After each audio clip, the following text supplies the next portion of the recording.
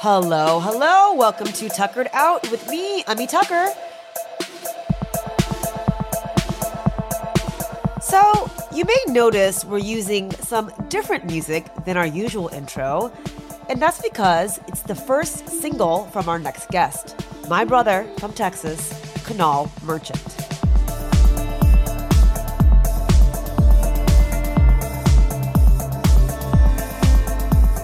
Kunal and I go way back to our Texas UT days, and I have seen Kunal spin numerous times at various events and parties throughout the years, but we really got to know each other while working at the same fashion company based in Delhi, India.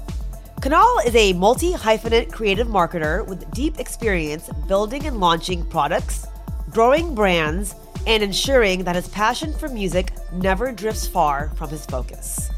As I mentioned earlier, we played his first single, which is called Anoka from Indo Warehouse, where he is a partner and artist.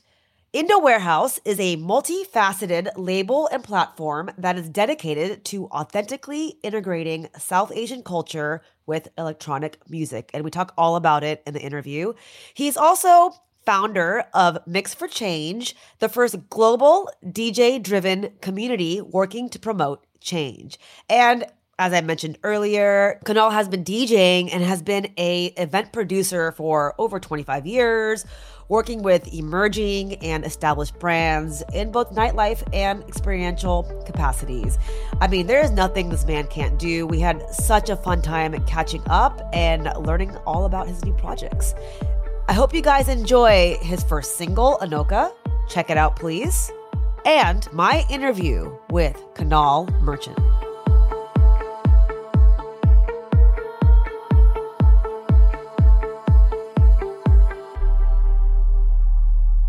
But I remember clearly meeting you in Delhi at a meeting at EI. Is that right?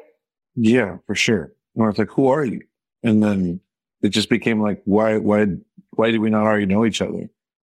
Yeah, I think same circles, like Texas. We know Texas Indians. Yeah. Like we all kind of like. But we know when you meet a Texas Indian, it's like instant connection, especially when you're not in Texas, right? It's like, we're cut from the same cloth. We know all these different things. Like we've grown up the same way, you know? It's just this is a comfort, right? And yeah. How many years have you been out now in NYC? It's my 18th year. So it'll officially tie the amount of time I lived in Houston. It's an interesting dynamic when you come back here after a while. Yeah. It's Texas. It's always home. You feel a little different coming back, I think, you know, and not in a bad or good way. You just feel different. But the comfort and the level of support that we all have for each other is kind of awesome. Yeah, absolutely. You know what I'm saying? I mean, it's like going back to family. You know, that's I think family is the right way to describe it, because sometimes you don't always get along with family. Sometimes family is quirky, you know, and either they're stuck in their own ways. They have a certain way of doing things that maybe don't align with you, but you just love them, and so it's like, you know, like you will always forgive them, you know, and you always have a place in your heart for them, but it might not be exactly what you want to do at the moment. What was your takeaway from Exclusively? And like, I loved it just because I was an expat in Delhi and I got to hang out with like Sanjay and Sunny and Anu and Courtney. And, but what about for you? Like, I know that was a big part of your career. How was it for you those years? It was all the things. Like, I don't think there's an emotion that I did not have during that time. I think it was really, the way I categorize it, a very important growing time for me. I loved the work. I love what we were doing. I think it's a through line in my career. But anytime we get to, you know, focus on things that are like our culture and our people, and then like remix that with like what we personally are interested in, I just find that deeply satisfying. I think the people that we had an opportunity to work with across the board are, you know, exceptional human beings in their own way. And it was a startup, which I just love. You know, when you think about like nothing's clear, you're building processes, you're messing up more than you're like doing things right. You're arguing, fighting, but you're doing that for the company, not because like you don't like a person. You know, things don't necessarily always go the way you intend or hope or want them to do, but if you look back at that time, I think what we were trying to do never existed and still doesn't, by the way. Like, Right. there's no site I can go at right now and be like, well, what should I wear that's like dope and emerging and this and that, and from India, and buy clothes and like, no, I'm going to get it in 2 weeks. Right. That's a challenge, which I'm actively seeking this type of fashion. I just like, man, I wish EI was around, I also love the fact that we were getting to work with like emerging talent in terms of the different designers, and some of them are thriving still. And like, I look back on that time very fondly. I'm very close to several of the people still, and I could consider them mentors. So just amazing that we had that time. It was amazing. You are the second EI I got a study on last year, because of course he's doing amazing things as always. All right, so. As always, when I do for any of my interviews, I have to research my friends. I was looking at your history. Oh no! I was like, "Holy shit! How is this guy?" You have 2 kids now, right? You have 2. Yeah. You've had 2 kids, obviously. How are you functioning? Because you have a few roles. Obviously, family man first, but Meta, Mix for Change, Indo Warehouse.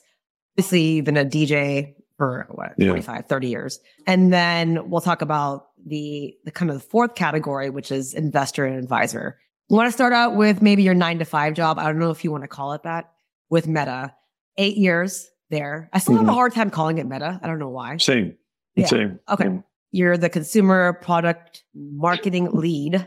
Tell me a little bit about your role, how it started, and did you think you would end up where you are now at the company? So, breaking news, I'm no longer the company, full-time in the music. Next subject. No, it's okay. Okay. I think that's, there's a lot to talk about there. I'm full-time in the music, and we can talk about that, but I'm just going to call it Facebook for the sake of not trying to throw myself up, Okay. But so Facebook for 8 years. The reason I went to Facebook was I was at a startup that I had helped create with one of my current best friends, and a bunch of other amazing people too. And I was head of marketing for that company and partnerships. And so Facebook and Twitter and all these companies were our partners. Another best friend was actually at Facebook, and we'd gone to this partner conference, and I just had my son Jahan. And at the startup, like, no one's saying anything about like paternity leave or anything like that. And I got to hear Sheryl Sandberg speak. And I'm just like, man, the caliber of leadership at this company is exceptional. The people I meet here is exceptional. I've been doing the startup thing my whole career. Like, what would it be like to be at this company? And because I knew that team well, it was, I was fortunate to there was a role that opened up, and they were like, we want you to be in this role. And I was able to get that. And that started my journey over there in partnerships. So I was basically working back with my type of company. And to think about Facebook at 8 years, I wouldn't say 8 years were awesome, but there were 3 or 4 moments during those 8 years that I would say that I would classify at the time, they're my dream job. Okay. And I got to be as entrepreneurial as I was at a startup, but with the resources at Facebook. And again, working with exceptional people. So it's this amazing space. And so every time I saw an opportunity to do something that I personally was really passionate about, I just pursued it. And I got these moments where I just loved working on these different projects and working with different people, whether it's internal or partners externally. And I really felt like when I was inside the company, I was representing these partners on the outside. And I wanted them to understand how to work with Facebook and give them the resources that Facebook had. Because I also believe there's mutual value for both types of companies, for Facebook and these partners. Right. So that was a through line of my work there. I worked mostly in ads for probably 6 out of the 8 years. And then in right during the pandemic, I kind of made a decision. I had purposely never worked in music. I was I want to keep my baby to the side. Don't mess with it. Right. Let it be pure. Right. All this other stuff I like, to make money, whatever. I went through this phase, I think, during the pandemic where I was I just love this too much. Why am I not going all the way in? Right. And so I was fortunate to get this role for consumer marketing where I worked on music and entertainment. And I got to do something like the coolest stuff I've ever got to. And again, it was like a startup. They said, okay, well, here's your assignment. This actually was a side project, not even my main job. And they're like, you like music and you like DJing. Well, we're trying to do this thing where we pair gamers up with DJs. And I'm like, say what? Are you joking with me? Like, no, here's the brief. And I'm like, who do I work with? Well, you're going to work with like a vendor but you're going to be driving the whole thing. I'm like, awesome. And then I designed this whole program called Play Loud where we paired DJs and gamers. And I concepted the idea around who we want to bring in, what type of entertainment we're going to create, what activations. And in that time, I, did like 15 pieces of content ranging from live streams with like people like DJ Khaled and Diplo to doing a sponsorship of Electric Daisy Carnival, which is like the largest rave in North America in Las Vegas, to then writing and concepting a short movie about a gamer who flies to Miami so Timberland and DJ Khaled can give him advice. Somehow this shit like what? What's happening? Yeah. And then they just like the stuff performs so well. They just give him more money. Like, hey, do more. And like it was very hard because I was like pretty much independently working on this internally, but I loved it. It was everything. Yeah. And then in true like fashion, next year reorganization, different things happen. So like that whole thing where I'm like, oh, this is what I want to do. Just like doesn't exist, and that kind of got me to the place where I was like, look, I understand why the company makes changes, but I have to like take control and command of my career. Like this is what I really love, and I came to the conclusion that I need to actually do the stuff that I love. Of course, I don't need to put it on the side and like treat it as precious. I actually need to go all the way in and accept the good and bad that comes with the stuff that you love, and just like nurture it. Right. Because if I had been doing music for 20 years of my career, I would be in a different place where I'm at, and that's okay. Like I don't have regrets, but now with what's happening in my career with Indo and everything else, like I'm just like, this is it. This is what this is what I'm going to do. It feels like when you're looking back, you kind of had to go through that, right? I think so. I think it's always healthy to mix it up, whether that means in industries or being an entrepreneur versus working in a corporate, just to really know what you really want to do. And it also comes with age. In our 20s and 30s, I think we're all trying to figure out what makes sense, what's logical, what's practical. And like you said, your hobby, music, not hobby, your passion, your love is music. Yeah. So you don't want to mix that up with, financial stuff, right? Like turning that into something you have to monetize. And so it feels like a healthy move that Facebook Meta was for you, because you probably got access to those people because of Facebook. I appreciate people that kind of like are able to jump around to figure out stuff. It's not easy. It's scary. Yeah. One more question on that. Yeah. Because you were with the company for so long, you've seen more stuff than most of us do. I had to ask, because you have kids, what is your take on social media now? For our kids? Oh, social media is great. It's done so much for the world in a positive way. And I, being inside Facebook, I, was constantly like, one of my jobs during that time was literally to talk to the most influential advertisers and try to defend what's happening in the company. So I know what we've done. And I know that most people don't know what Facebook has done to like prevent harmful content, etc., from the platform. It's an incredibly difficult job because everyone wants access to information and content. So imagine I said, hey, you only get 15 minutes a day because that's all we can monitor. Right. We can 100% guarantee for 15 minutes a day that you will not see anything negative and you'll see high quality content based on what you love, et cetera, et cetera. You would be like, yeah, that's awesome, but I want more than 15 minutes. Right. And so if we're giving people access to everything and helping build these platforms, and also like obviously companies have to make money to survive and build businesses, then there's trade-offs that come with it. And so the negative part is that we don't fully grasp the value of the trade-off. Right. I mean, I think we know that some of it's bad. We know that harmful content's bad. We know that people, their privacy should be protected, things like that. But I think there's a lot of things that the media will just spin because it makes them money and other things like that. So I think that social media has tons of positive value. The difficult part is creating balance. Like my kids watch YouTube. I'm not going to lie. I mean, they're savvy, right? And I watch some of the stuff they watch, and some of it's like, this is the most ridiculous. Turn this off. This is just, but their kids brain mush. Yeah, yeah, exactly. Right, exactly. But then, I see some of the stuff they're doing, and I'm like, man, this is actually, I like it. My son's huge into Pokemon, so he's watching this guy go to this big Pokemon tournament and interview people and stuff. I'm like, it's not bad, because if I was, his age and looking at basketball and you had this guy who got access to all these awesome basketball players, I would love that content. It just didn't exist. Right. So that's the tricky part. But I think if we can find a way to create balance, I think social media is an important tool to connect people. Right. I think balance is key to most things at the end of the day. Right.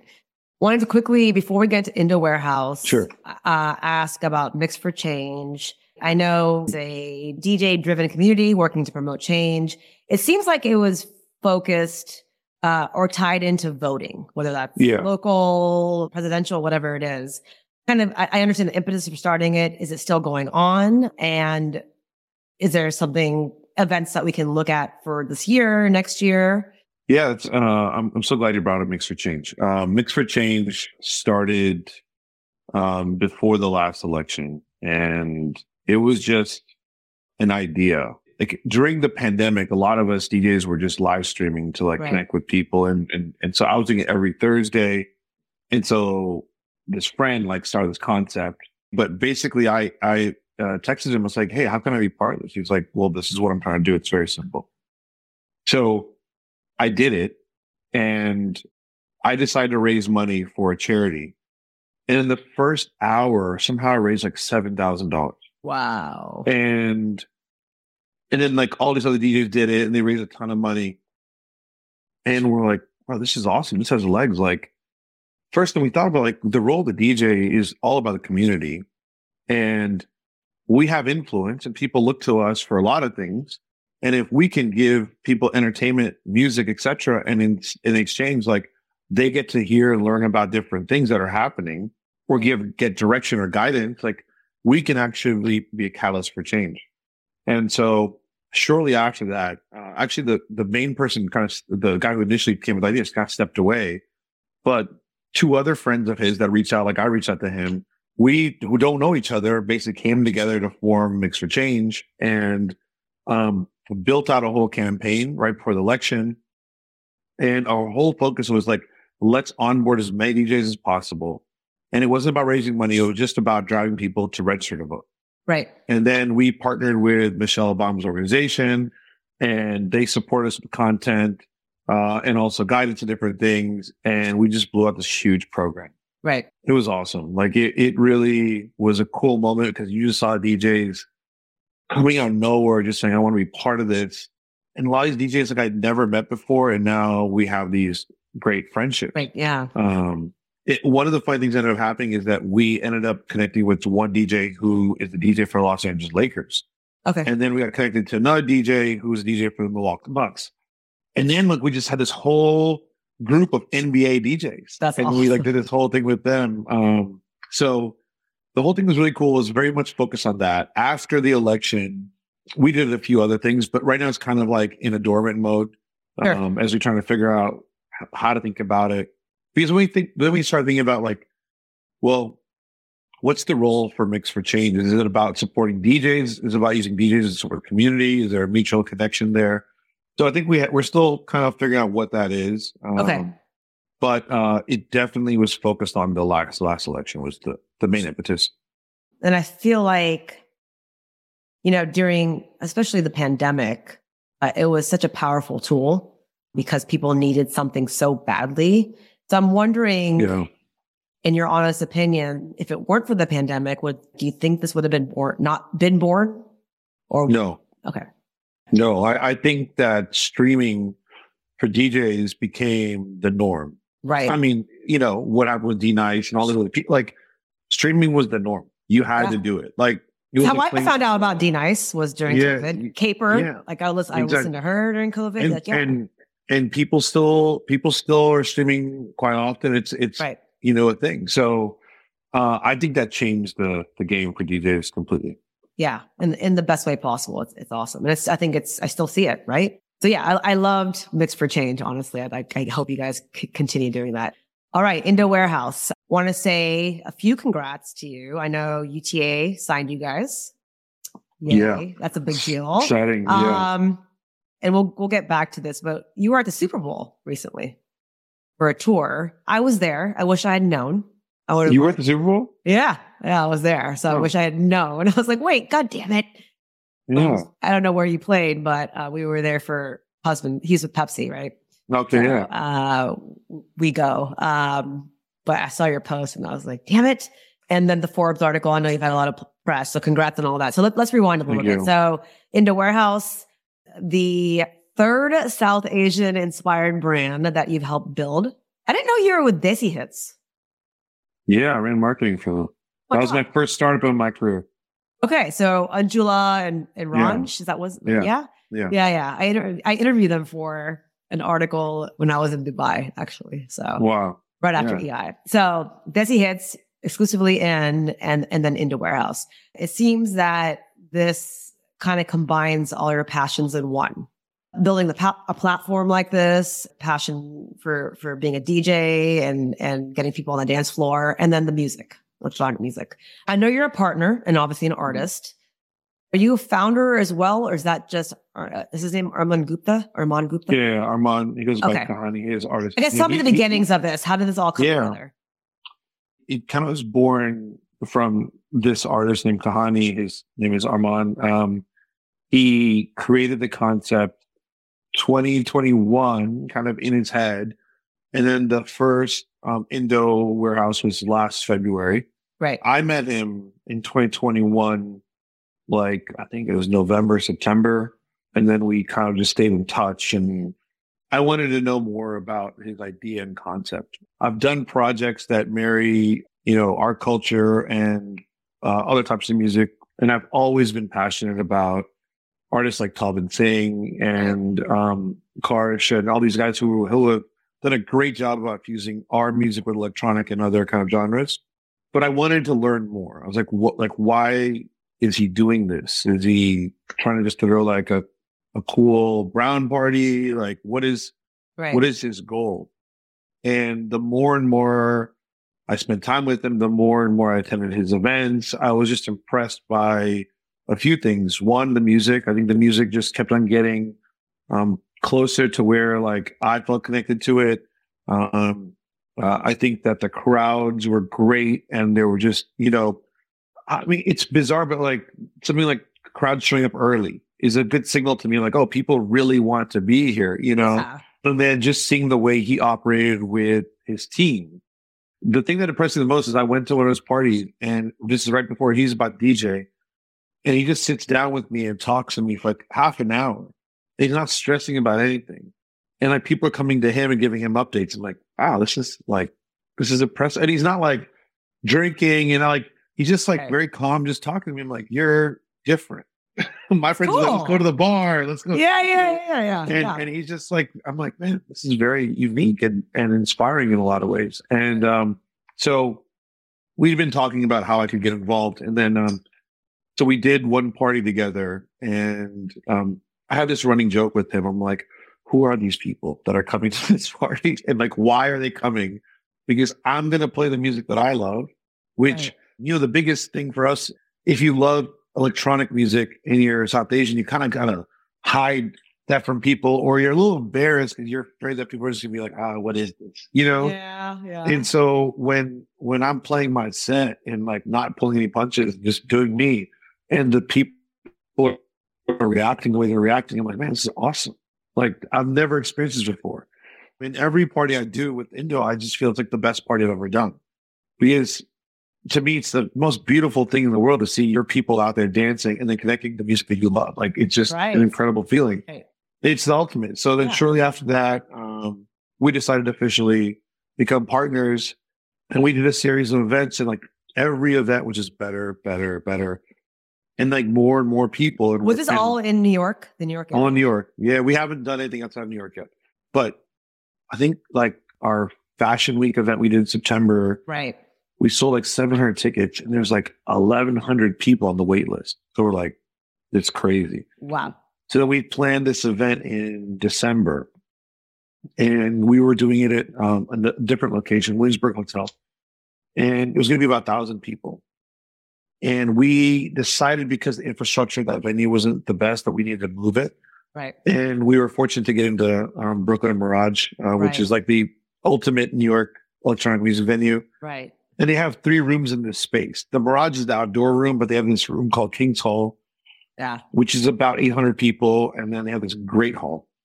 And so we got into the King's Hall, and they were excited. We were excited. We're like, oh man, this is our dream. We're like already in this venue. And we would have sold out that party like 12 days before the party. And so we told, because we saw in the Fashion Week, like, there's going to be more demand. So we asked them, like, can we move the Great Hall? We'll like make the room smaller or something like that. Like, fine. We moved to the Great Hall. And in the end, that party ended up being 1,900 people. Holy Jesus, Jones. Wow. I mean, it blew our mind, like in terms of like the turnout. Again, the question, who are these people? Yeah, like, why are they coming? Why are they coming? You know, and wow, good for you. Like people are just there, like they're there for the music. They're like, this is connecting to them in a way. Right. Yeah. We just posted my set this week on Tuesday, and you could see it. Like people are up for it. And our next one is March 25th. Yep. And we've already sold more tickets for that than we did for that last one, and it's still 3 weeks away. Damn, I wish I could come. Same location? Same location, but we're like, there's very few venues in New York that you can do that many people, right? So right. With the fact that these guys are literally the best at electronic music, I mean, I think they're ranked number 4 club in the world. It's really exciting to work with level, like their professional level, and being able to like dream and think outside the box. And for us, every one of our events, we think about production as the focus, because we want to make sure that people really have an experience that they haven't had before. So now we've like reimagined this room.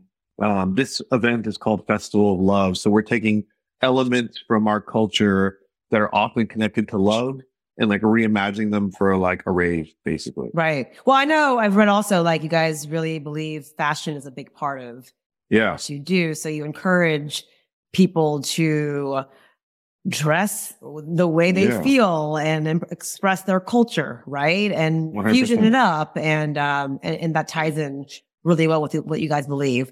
You guys also released 8 original tracks, right? Sold out 6 events. So, I mean, is this right that you guys also did events in Ibiza, Tulum, Delhi? Is that not right? No, that's independent. Like, I think like, all our artists, like, so last year I played Ibiza, we've done things in Tulum. Like, so that's more about our individual artists that make up the label. So, so just to back up, Nowhere Else is a label. Right. It's an event series, an experience. It's a platform for artists. So it's a multifaceted thing. Right. And this year is the first time we're going to actually go outside of New York, and that's a goal. And so that's why the UTA deal is really exciting, because obviously they can help us accelerate that and get to the right types of venues. And I think that's really important for us, like sound, lighting, production. Again, we don't want people to just view us and say, oh, that's a really cool brown party. We want to be on the same stage as all the best electronic acts in the world. Right. And so it's really important for us that when we do go to a certain city, that we're in the right venue to be able to deliver the experience we want. And so we're being very meticulous about like which venue, also which city. We'd love to go everywhere, but I think right now as we're building the brand, we have to go to these markets where we know that people really want this. And we've had a ton of demand. And, I think this is the year where you're going to see us outside. I think we'll release some information shortly after our next event. But yeah, it's going to be super exciting just to see like the response and how Yeah. people outside of New York react, because we know New York right now is just like unbelievable. What do you guys look at when you plan partnerships or events? Like, what do you think are the key factors for that? So, the South Asian diaspora is our core, and we're building this for us, when it comes down to it. But we're inclusive in the fact that we want other cultures to be able to experience this too. It doesn't mean that that's our goal, that we're like, oh, we don't want brown people. No, we want, Of course, we're building this for us, really, when it comes down to it. So, but just like we're seeing other genres right now, like right now, global music is huge. If you think what's happening in the Latin scene, if you think what's happening in the Korean scene, if you think what's happening, Afro pop, Afro house, it's dominating music in such an amazing way. I mean, Burna Boy performed at the NBA All-Star halftime with hymns, and like, you just can't beat that. That's all we dreamed of, right? So for us, we're not trying to copy anyone, but we're inspired by all these different cultures whose artists are really getting the kind of mainstream pop love that you're seeing. Our music currently isn't designed necessarily to be pop, but we do believe that it does have crossover appeal, and especially in the dance music world. Right. And the music we're working on right now, I think that you're going to see that our songs and sound are going to be more, I'd say, accessible than just like in the club. But also, like right now in dance music, the biggest song of the year so far has Punjabi vocals, and it's categorized as Afro house, which we'll work on making sure that's categorized the right way. But like, it's literally the biggest song in dance music, and everyone's playing it, and it's Punjabi vocals on the end. And amazing. It's amazing. So, in terms of the imprint, are you guys releasing more original tracks this upcoming year? If so, when can people expect them? And the second part of my question, is there another platform like you guys? Have you guys looked to any other platforms for inspiration, or are you guys completely unique? Well, the first question is absolutely there's going to be more music. We've been just like right now tucked away in the lab, just working on all sorts of music. We have really exceptional emerging artists that we're excited to present their music. Both Armand, Kahani, and myself are going to be releasing new music very soon. We also have remixes that we've done that are kind of considered like more like bootlegs or like edits that we put on SoundCloud. One of the biggest songs last year is Pasuri. I did a remix of that these are pretty much what we play when we're out, just to like make sure that people get to experience their favorite songs in a different way. Right. So both Kahani, myself, and another artist, Ether, we've put out our like remix packs on SoundCloud. So if people want to check that out, that's there. But for the more official stuff, original music, is all on Spotify and all the streaming services. Awesome. In fact, I have a song that just came out today, a remix of a friend that features an amazing Indian artist named Remy. Okay. In terms of other platforms, I think there's a lot of exciting things that are happening in the South Asian music scene. But I think what we're doing is unique. I truly believe like we're the only ones in the world presenting music the way we are, building a label the way we are. But I'm very careful about saying that because I don't want anyone to feel slighted. Like I think one of the challenges in our community has been this like us versus the next person, things like that. And just about to say that. Yeah, that's the opposite way I want to act, and that's the opposite way we feel. I think there's a ton, but really when it comes down to it, Indo Warehouse is not going to be the thing that solely raises our culture in the mainstream. It's going to require several different artists, several different collectives, labels, etc., that really present themselves in an authentic way. I think all we're focused on is like, how can we present our sound in an authentic way that really represents what we think like our music can sound like in more of a global club situation. Right. And I think others are doing their own thing, which is beautiful. I'm gonna meet you guys in Goa when you guys get there. So, knock on wood. Knock on wood. Well, yeah, of course. No doubt, Kunal. No doubt. No. I almost said like when I hope that is, but I'm not going to say anything yet.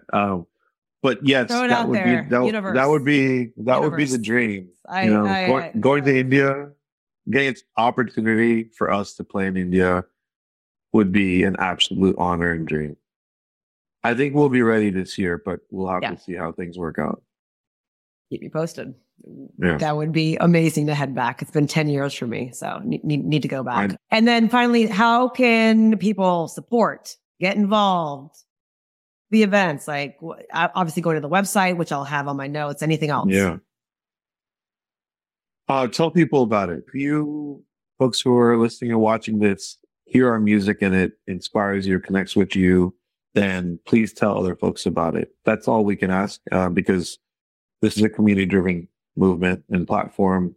One thing I didn't get a chance to mention that I think is important to this note also is, and I've come to a conclusion around like why people are coming to this, and it's different for me than other people because like I'm older than probably most people come to our events. And growing up in Texas, like we did, you had to kind of hide your culture. You kind of couldn't beat your chest and be proud of your culture. We just kind of had to be there and acclimate and do that, right? And that didn't mean we weren't proud. That just meant we didn't feel the environment allowed us to be proud openly, you know. And it's oftentimes why we would get together as a community versus like mix with a bunch of different races, right? You know. And so what I think is happening now with the new generation, which I think is amazing, is you see a lot more of us on TV. Right. You know, you see not as many as I'd like, but you definitely hear some of us on the radio, in movies, and doing other creative things. Right. So I think that's one part. Our culture is out there. People know more about our culture, right? So I don't think people are hiding. Also, there's just this acceptance of like, in most places that you should be who you are. And I'm interested in whatnot. Two, I think dance music, similarly, when we were growing up was like taboo. Like, right. Where do you go on that? And the younger generation is growing up with dance music being mainstream.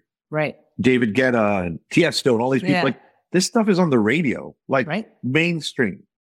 So I think when you have the combination of those two things happening, and then there's a massive gap, because if you go to a brown party, you're not listening to underground dance music or even dance music that is of your culture.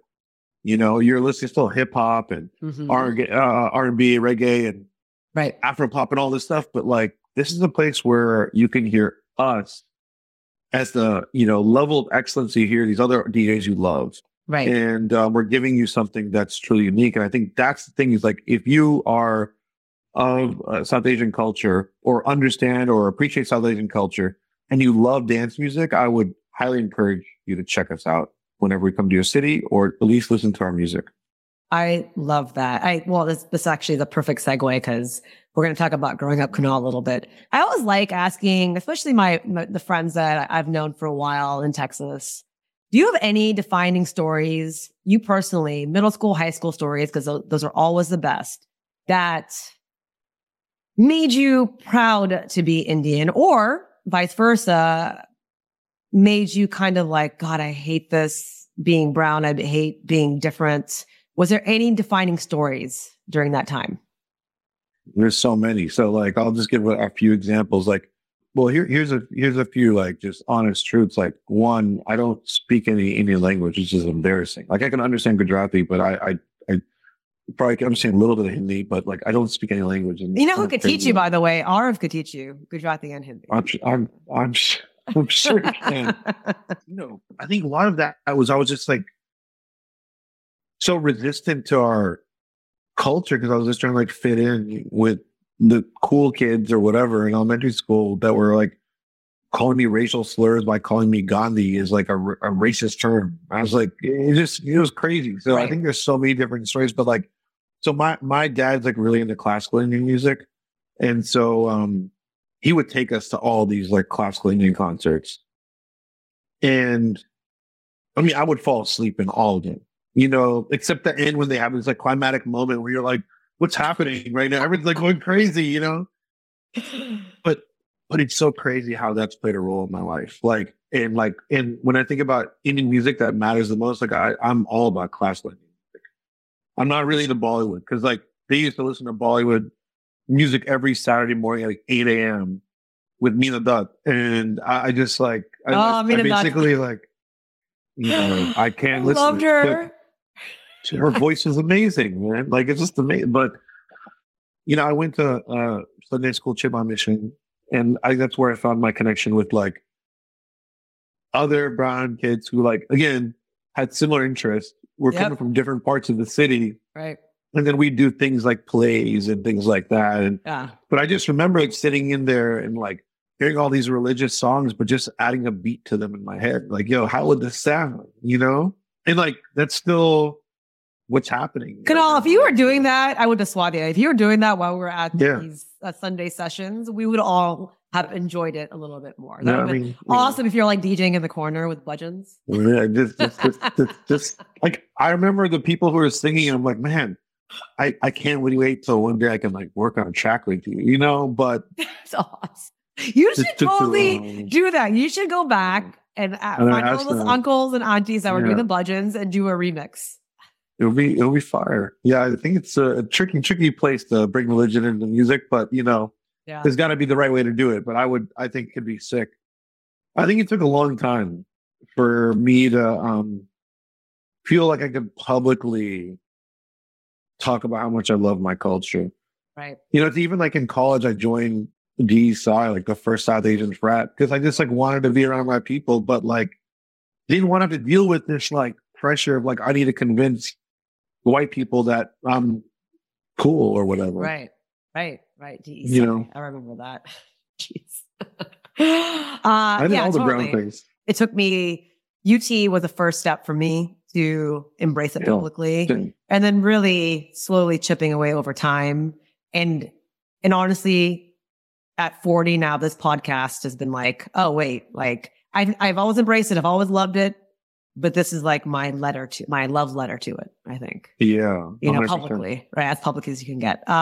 Okay, quick, fast round. So first thing that comes to your mind, and then if you can play a couple minutes, and then I will let you go for now. Okay. What personality trait are you most proud of? Kindness. What is your biggest pet peeve? Someone with an outsized ego. Yeah. How do you want to be remembered by your friends, family, colleagues? As someone who gave South Asians in America or that don't live in India a platform where creativity was valued. If I asked your kids, what does daddy do? What would they say? I think they'd say DJ. DJ? Yeah. And then for this year, your ultimate collab, dream collab, anyone in the world. Oh, wow. Dream collab. Wow. I haven't thought about dream collab. I'll tell you something that I would love to collab, but let's see, dream collab. I love that question. Ali Sethi is someone I would love to collab with. I've just been like DMing him to no avail. Black Coffee. Are you familiar with Black Coffee? I know the name. I'm not familiar. Yeah, you should like Black Coffee. What he does with African music is to me like the North Star. Like he's a great example of how you can bring a culture into like this world. So it'd be amazing to collab with him. And then there's this trio called Kind of Music, who are just exceptional. I think I don't know. I don't know if it's a collab where they're playing our music, whatever it but is. I would take that this year. Yeah. All right. So those two, and then Goa is going to happen.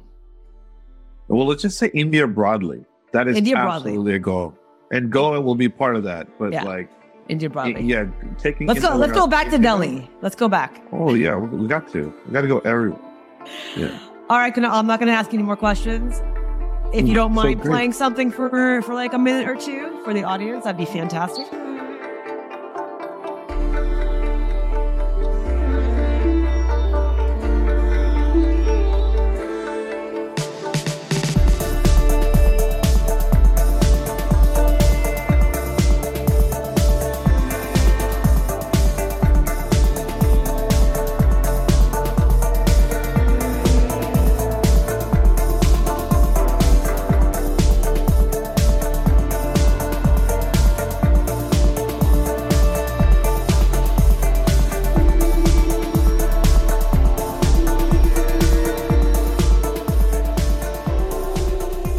I am telling you, I don't think there is anything this guy can't do.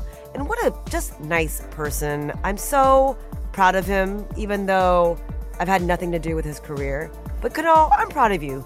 I cannot wait to see where your journey takes you. You guys, please check out Indo Warehouse. You can go to indowarehouse.co and go to their Festival of Love. It's coming up on the 25th.